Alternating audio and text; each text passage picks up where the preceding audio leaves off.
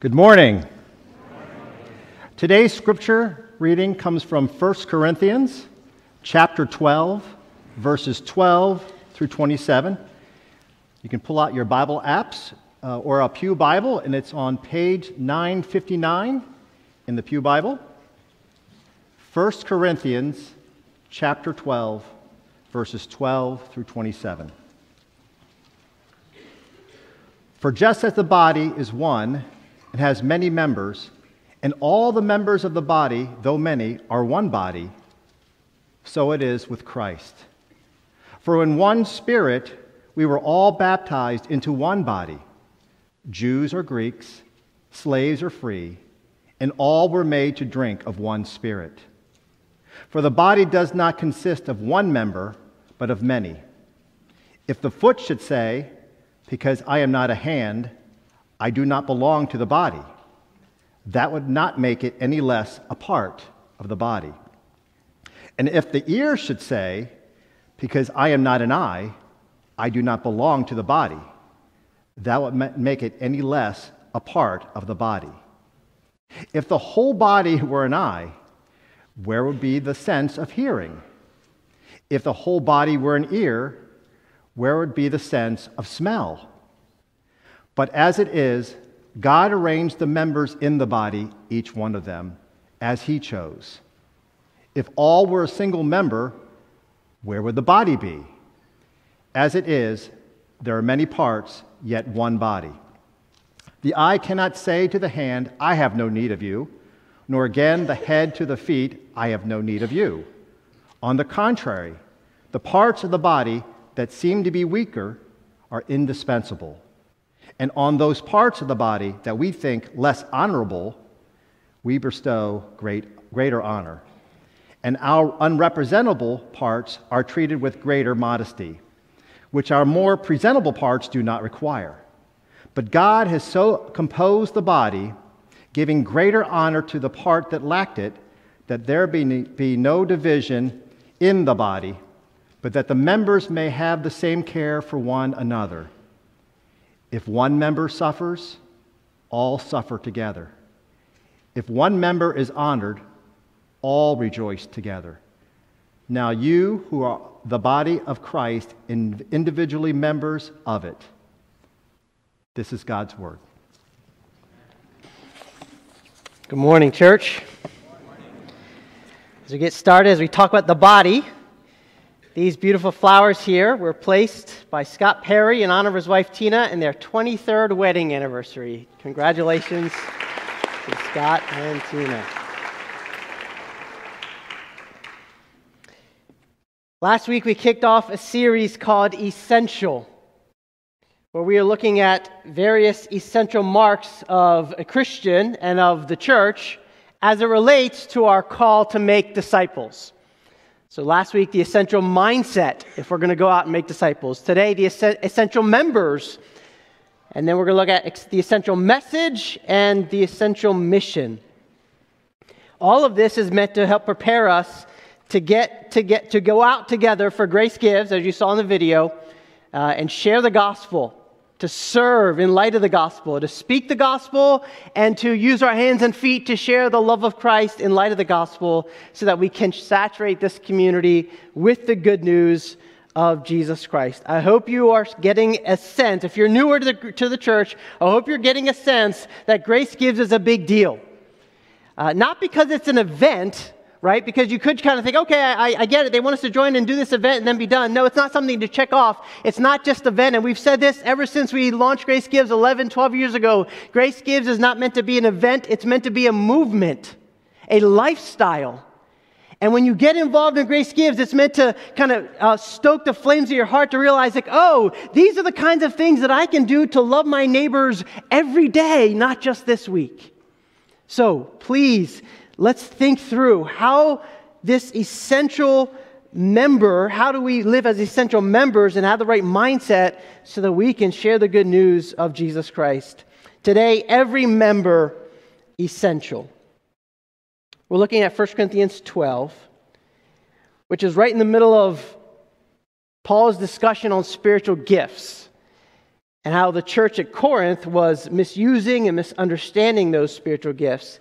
And so he's trying to help them understand the nature of how differing gifts work together harmoniously in the church, and to give us a vision of this, he gives us this compelling metaphor of the church being like a body.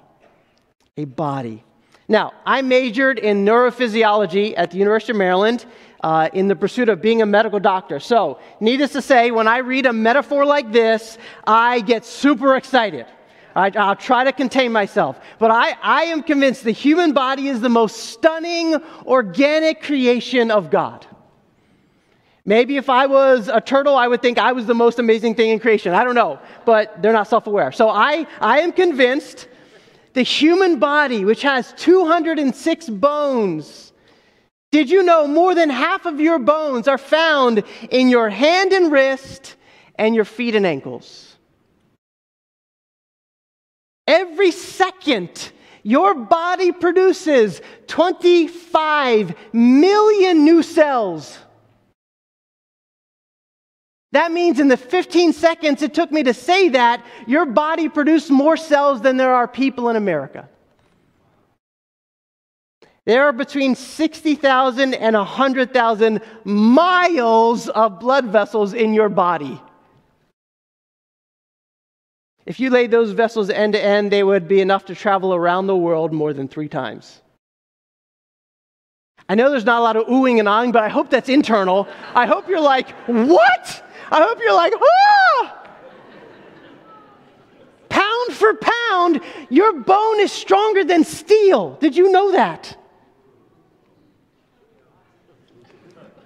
We are literally, oh, thank you, Pastor Andrew. We are literally stronger than Superman. And as incredible as all this is, as incredible as this body, this human body is that you are walking around in, 60% of your body is made of simple water. The human body is incredibly complex and yet beautifully unified.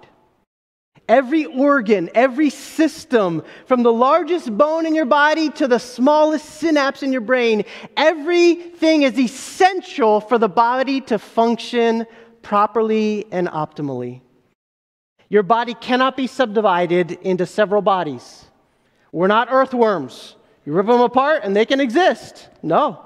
If a part of your body is cut off, it ceases to function and dies, and the rest of the body loses its function and effectiveness because of that loss.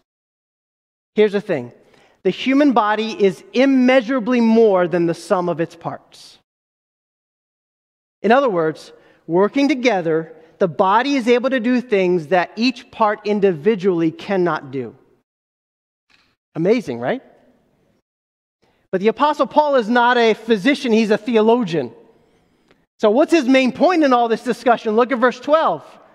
For just as the body is one and has many members, and all the members of the body, although many, are one body, here's his point, so it is with Christ. That's the point. That's the connection. Do you know who makes up the body of Christ? We do. Christians do. The body of Christ is made up of many parts or many people, but there is one body of Christ. And if you are a Christian, you are a part of the body of Christ. You are eternally and uniquely connected to Jesus and to his bride, his body. And you understanding and embracing this reality is essential to the mission of Christ. Let me show you why. Lesson number 1. Embrace the beautiful God-ordained design of the body of Christ, and that is this: unity in diversity. Paul wants us to embrace this beautiful idea, this God-ordained design in the body of Christ, which mirrors the human body, that there is unity in diversity. Verse 12, Paul is teaching that the church does not function like a collection of individuals. The church does not function like a democracy. No, we are more vitally connected than anything like that. The church functions as a body. He says, just as a body has many members, verse 12, which are all different in their design, their look, their function, those differences do not change the fact that there is a fundamental unity in the body. So it is with Christ, he says. So it is with us. How do we know? Verse 13. For in one Spirit we were all baptized into one body. Jews or Greeks, slaves or free, and all were made to drink of one Spirit. When someone repents of their sin and trusts in Christ alone for salvation, receives His forgiveness, receives His eternal life, that person immediately receives the Holy Spirit. No matter how young or old you may be, no matter your background, the beginning of the Christian life is marked by the reception of the Spirit of God living in and through you. Having the Spirit makes you a child of God. Having the Spirit sets you free from the condemnation of sin and even from the very power of sin. You can now resist sin, reject sin. Having the Spirit declares, proves that you are declared righteous in Christ. Let me just say this.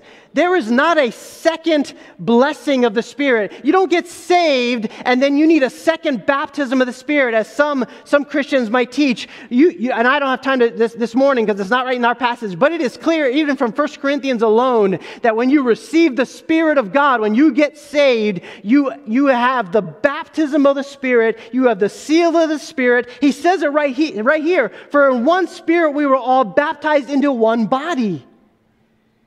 They were plunged into the body of Christ, not when they got the second Spirit or the second blessing. No, when they got saved, they were baptized by the Spirit into one body. Jews and Greeks, slaves and free. He's basically saying, you guys were so radically different in your background. Now you are united in Christ. It's not that once you are a Christian, you lose those cultural or social distinctions. I'm not saying that. No, I'm still my own heritage. I am an Egyptian American, and that's my cultural heritage. But he is saying this, that those distinctions are no longer what define us. Those distinctions, cultural, social, economic, those distinctions are less significant than our new shared identity of being in the body of Christ. In other words, I am a Christian before I am an American, before I am a father, before I am a husband, before I am a pastor. Our shared identity of being in Christ is what is most significant about us. If you don't get that point, it will lead. His point is that's where divisions come in. He'll say it later. That's why you're so divided. You don't get this most important point, that in Christ there is a unity that transcends all human distinctions. Do you believe that this morning? Can you see how important this is for living in a culture like we live in right now? Where what divides us is what is most important about us, isn't it? On social media, you are defined by what side you are on. And then if that's all you get, and if you listen to Fox News or CNN or whatever your favorite channel is, you listen to them and you listen to talk radio and you're on social media and you're at work and then you come into here, it's going to be really hard to realize those things are so menial when it comes to the massive unity we have in Christ. And we'll lose sight of the fact that we come in here having so much more in common than we could ever have differing. Our unity in Christ, in the Spirit, is so deep and pervasive that it literally, and I say, I'm choosing my word, it literally overcomes racial and social divisions. Notice that's what he's saying. Jews or Greeks, that's racial. Slaves are free, that's social. That was the problem in Paul's day. Those were the biggest sources of division. Has anything changed? The Spirit of God has a way of tearing down the barriers and joining us together in such a beautiful supernatural way that the diversity in ethnicity and social status need not be a source of conflict, but a source of joy. I love that our church is growing in diversity. Ethnic diversity, social diversity, economic diversity. This has been a part of my vision for Grace for years. All the pastors and elders, we talk and pray about this. I've been saying this for years, that we are a multicultural and multi-generational church. We have been and we will continue to be. We will not be a church of only 20-somethings or 70-somethings or only a church that does this kind of thing or that kind of thing. We're not going to minimize, we're not going to slice off a group of the population and say, this is our target group. You know what our target group is? People who live around us. Amen. If you live around Grace Baptist Church, if you can get here, this is our community. This is who we want to reach. Why?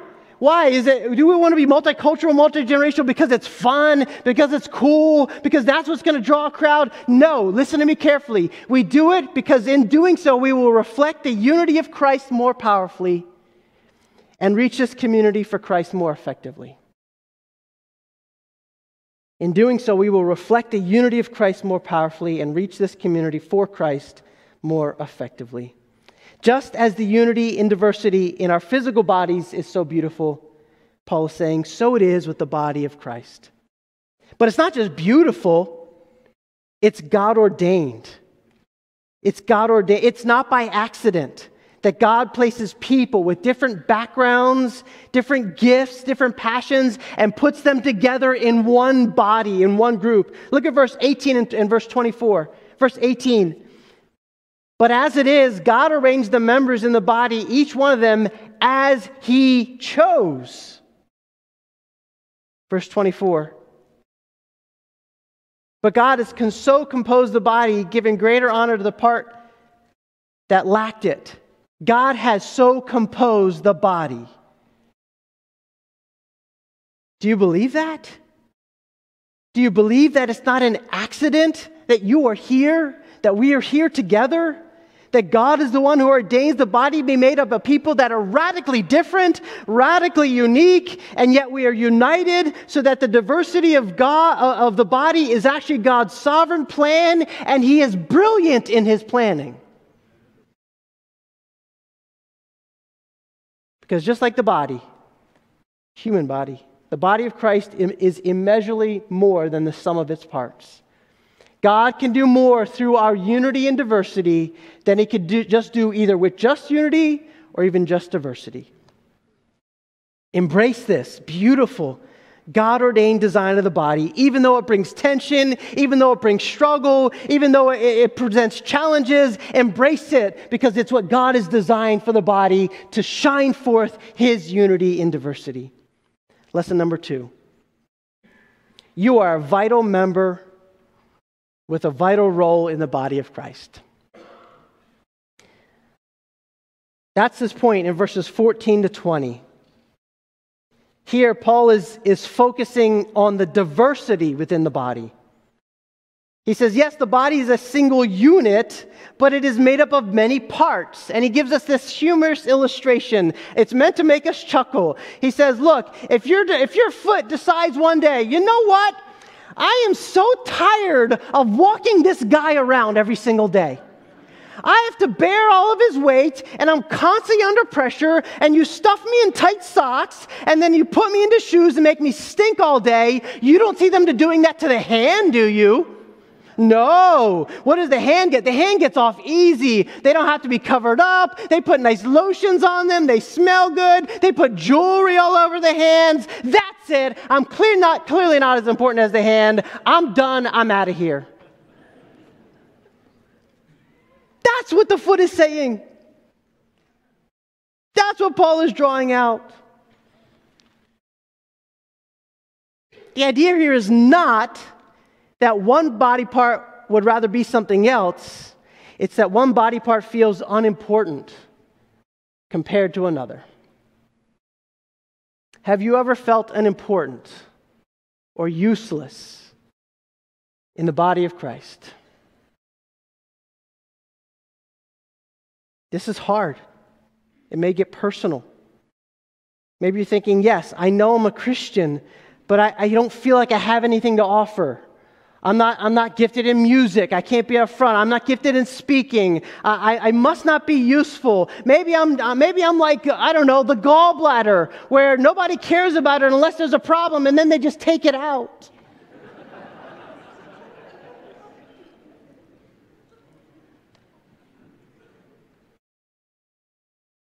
Paul's point here is that each part of the body is essential. He says, if the foot says that to the hand, would it then cease to be a part of the body? No. Because it doesn't see its essentiality doesn't mean it's not essential. Can I just say this to each and every one of you? You are not useless. You are essential. Not because I say so, but because God says so. Every person and every gift represented in the body of Christ here at Grace Baptist Church is essential. You are indispensable to the work of the kingdom of God right here. It doesn't matter your gifting. It doesn't matter your personality. It doesn't matter your social status. It doesn't matter how much you make. It doesn't matter your age. It doesn't matter your level of education. It doesn't matter where you live. You are indispensable to the work that God has called us to. And if you're a Christian and you think, I just don't have anything to offer, listen, for one, it's not true. It's not true you don't have anything to offer. That would be like God creating something in our body that's meaningless. Second, nothing excuses you and I from being a meaningful member in this body. Even your attitude of thinking that you're not essential or that you're unimportant, that attitude doesn't absolve you from the sheer fact that that foot telling my hand, I'm done being the foot. I'm done being a part of the body. Okay, well, good luck with that foot. What are you going to do? Nothing can stop the foot from being a part of this body. It's a part of my body. Right? Even its attitude doesn't change the reality that it is inexplicably linked to me. It has a purpose. It is human nature to compare ourselves to each other.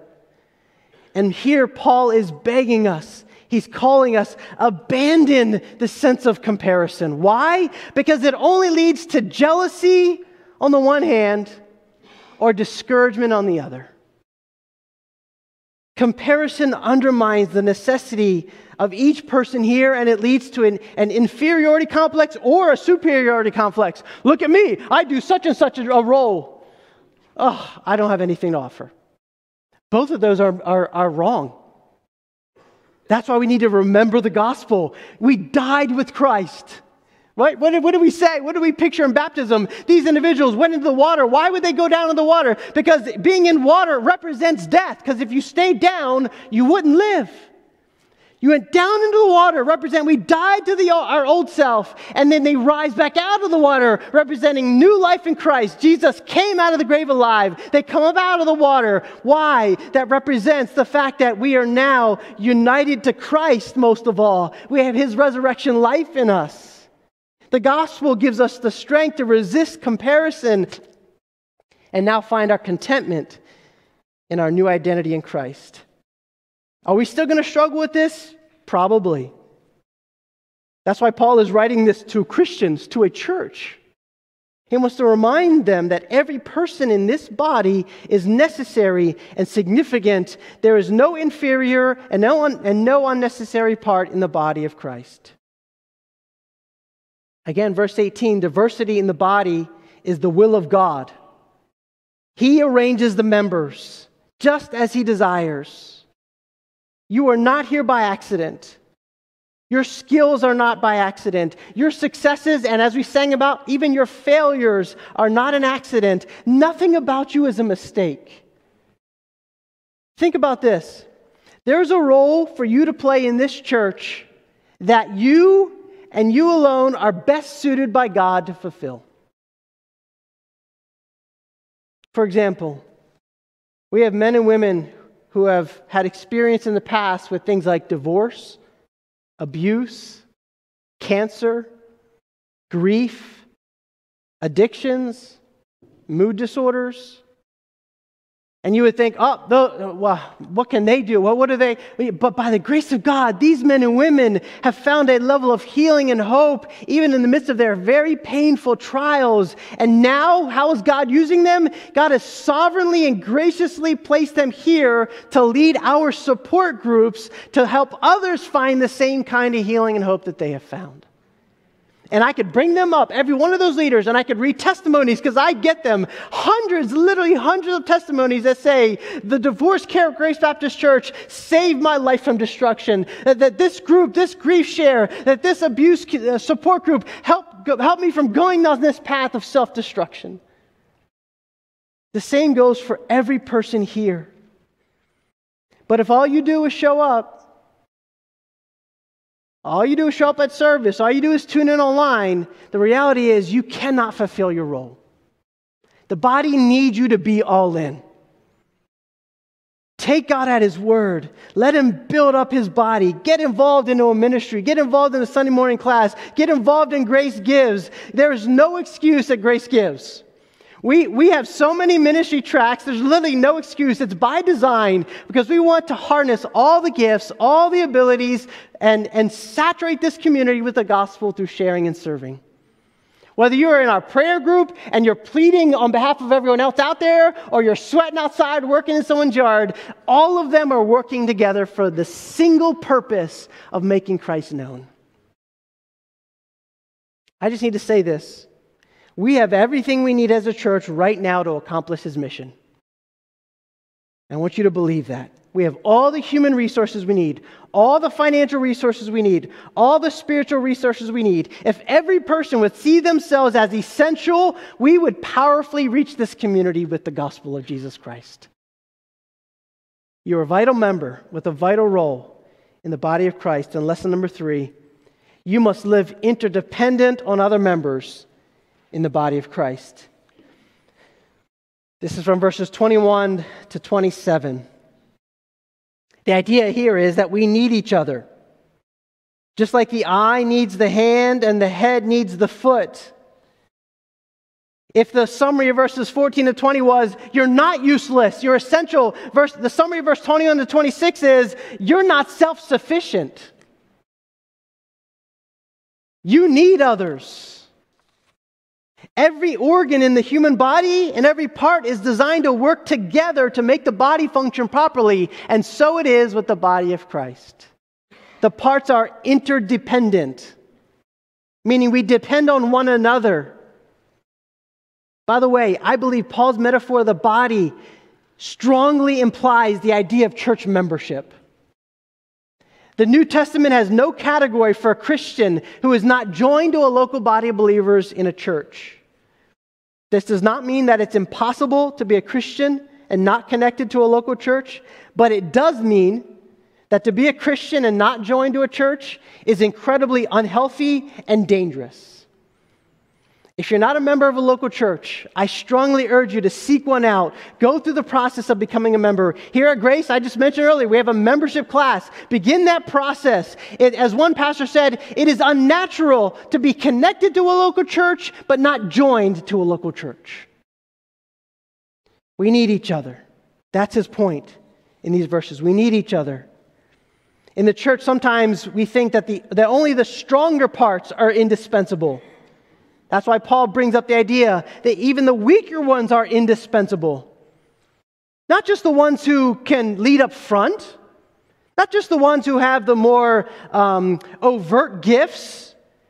He's actually warning those with the more public gifts to guard against looking down on those with less public gifts. Because if we're not careful, some of us can fall into the trap of looking down on those who are not as, quote unquote, gifted as us. And that's simply not true. How effective would the preaching of God's word be if the building was not running properly or if the bathrooms were not cleaned? How effective would the musicians be up front if there was not a production team working behind the scenes to make sure there are microphones and there are words on the screen, that the lights are on? Right? Pastor Andrew can be singing all day, but if you can't hear him and there's no lights here, well, what good would that do? It might do a little good. It sounds good, but...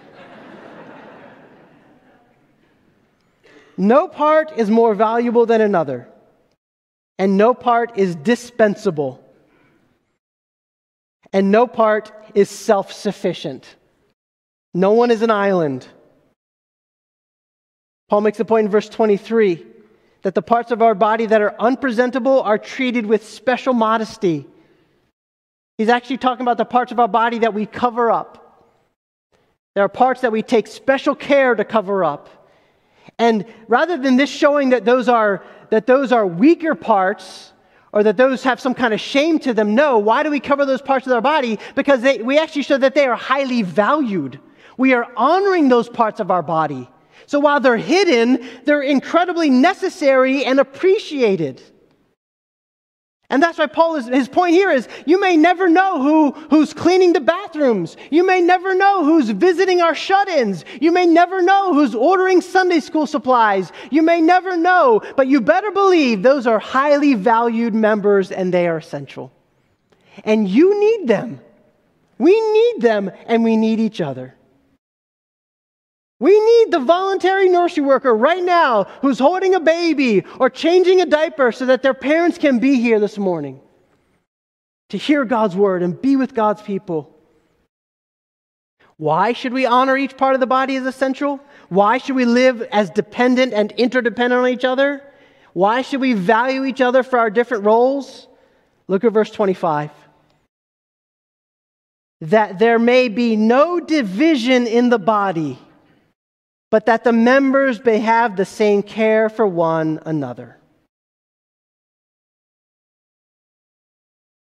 Do you see his point? That when we accept and appreciate the diversity within the body as a gift from the Lord, there will be no more divisions. The moment we begin to think that certain parts are better than others, or that certain parts are less necessary or unnecessary, or that I think I am self-sufficient, I don't need any other part, I'm the I and I can do everything I need to do as a body, well, as soon as that happens, as soon as any of that thinking gets into place, he's saying that is what will drive a wedge between you. When this happens, he tells us in this verse, we become more concerned about self-care than we do about mutual care. Do you see? That the members may have the same care for one another. Do you realize that when you start to have those mindsets, I'm most important, they're not as important, that's self-care. You're looking out for number one. That's division right there starting.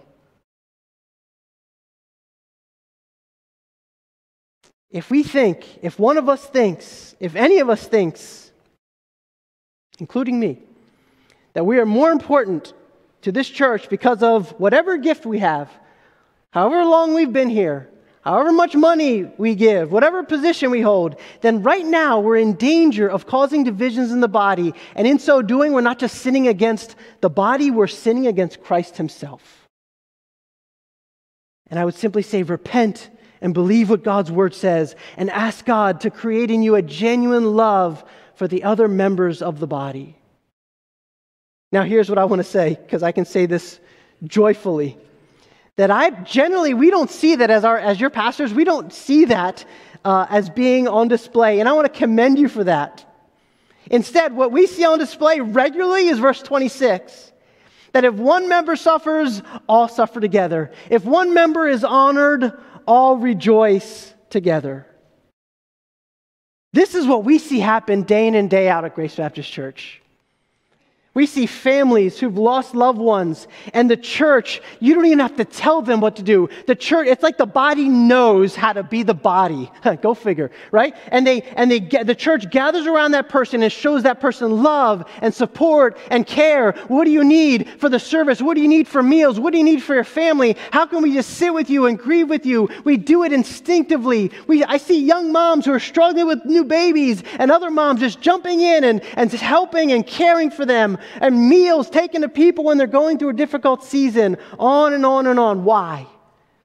Because when one part suffers, Paul tells us, every part suffers. Do you see how interdependent we are? His problems, his trials, his burdens are not just his trials and burdens and problems. They're mine. And if I don't feel them, that's not his problem, that's mine. If I am not so intimately involved with other people that I can feel their burdens, that I can feel their pains, that I can step into it. Look, when you stub your toe, as I know you have, does the rest of your body say, wow, that's tough, toe. I know you're in a lot of pain. Hang in there. Hope you feel better soon. We'll be here waiting for you. No, your whole body, you're like, right? Your whole body suffers when this little dinky little toe gets hurt. So it is with the body of Christ. When one part suffers, we all share in that suffering. We are meant to feel it. That's why we'll pray for things publicly. That's why we have a prayer meeting for people. It's not like, oh, look what so-and-so is going through. And no, it's really, you read that and you begin to feel, wow, a cancer diagnosis. Wow, another surgery. And plead for the Lord and come alongside that person, that family, and we do that for each other, and it just happens within the body. I love when I hear that something that people were caring for a member that I didn't even know they were doing it because they don't need to tell me, they're just being the body. But similarly, when one part is honored, we all rejoice. It should be normal that if someone gets a raise or a promotion, we get excited about that, right? That's a good thing. When someone shares an anniversary, it's okay for us to say it publicly and say, praise God, 23 years of marriage. In this culture, in this world, yeah, let's celebrate every day. Let's celebrate every year. That's like a mark in the ground, like we've made it and we're going to continue to press on. That's no small thing. That's no like, oh, that's a big deal. We celebrate with each other. When kids graduate from high school or college, we put their names up on the screen and say, yes, great job. We know how hard it's been. We want to enter into the joys of each other. Pastor Stephen says this, rather than being a sign of weakness, interdependency is God's design for the church. Because the church is a microcosmic picture of a restored humanity. Rather than embracing the hierarchy and celebrity culture in the world surrounding the church, it is called to be a countercultural community. Specifically by being interdependent. It's not a sign of weakness, it's a compelling witness that we are willing to lean on each other as we look to Jesus our head. We depend on each other. We need each other. And yes, that is countercultural. Yes, it's going to make us stand out. How do we do this? Where do we get the motivation and the power to live this way? As diverse members of a unified body, working together to fulfill our mission of making disciples of all nations. And the answer of how we get this, how do we do this, how we move in this direction, is that every member, all the members must look to and trust Christ as our head. What do I mean? Well, the New Testament repeatedly speaks of Christ being the head of the church, right? If we are the body, Christ is the head. We are the members, but He is the head. He is the leader. He is guiding this whole thing. Well, what does Christ do as our head? He comes down to us, right? Jesus comes down as the God-man, and He looked around and determined that every human is full of sin, is trying to live their own way. They're thinking, I can be the finger by myself, I can be the foot by myself, and we know that only leads to death. That mindset, that mentality only leads to death. Every human lives as if we are self-sufficient. And God could have come down and looked around and said, what a bunch of losers. I'm going to start over. But He didn't. He said, you've rejected me, but I've not rejected you. And so He comes and He takes our place. He experiences all the destruction and all the loneliness of living disconnected from His own body. In sheer grace, he sees every human being as indispensable and essential. And how does he do it? He becomes dispensable for us. You see, when he goes to the cross, he takes all of our destruction, all of our loneliness, all of the shame, all of the guilt of our sin, and he experiences it because of our rebellion. It's literally our mindset that I want to be apart from the body. I can live my life. Jesus literally is cut off, not for his own sin, but because of our sin. He becomes the most dishonored part. He becomes the part that everyone looks to and is ashamed of. Because he dies on a shameful cross. Why did he do it? Because he loves his body. He loves his body too much to lose his body. He loves you individually.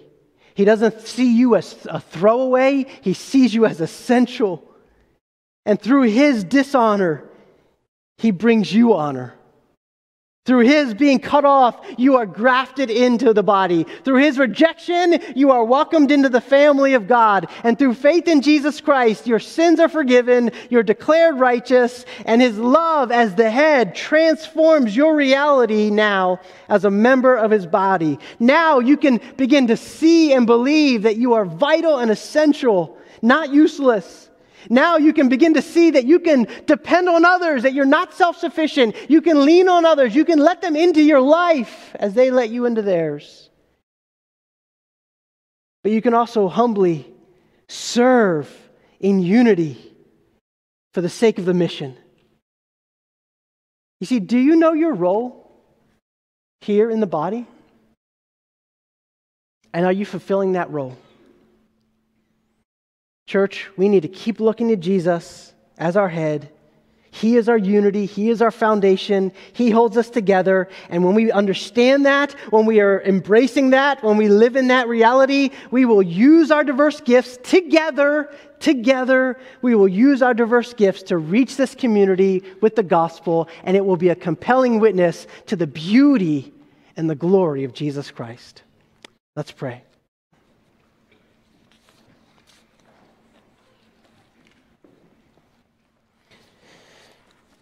Jesus, we look to you this morning as our head,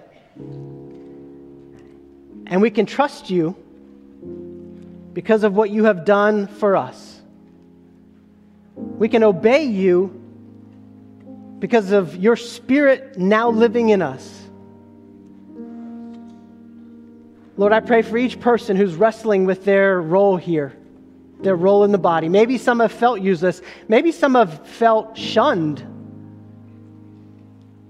God, this grieves my heart. I so desire for your body, each member, living out its God-ordained purpose and function. No matter how visible or invisible, may we all see ourselves as vital, essential.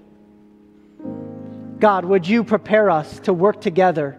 Would you motivate hearts? Some are still sitting on the sidelines, whether it's serving in a ministry or serving for Grace Gives. There's maybe excuses and scheduling challenges and taking off of work and what do we do with kids? God, I pray that your mission, your calling to go and make disciples, that would be so elevated in our minds and in our lives that everything else would take its proper place. Not a lesser place, but simply its proper place. That your glory would be more important than our own glory. That it would be worth the sacrifices, worth the struggles, worth the time, worth whatever we have to give up, because we know that together this body can do immeasurably more than it could ever do apart. Help us, Lord. Do in us what you could only do as we look to you and trust you. We pray in Jesus' name.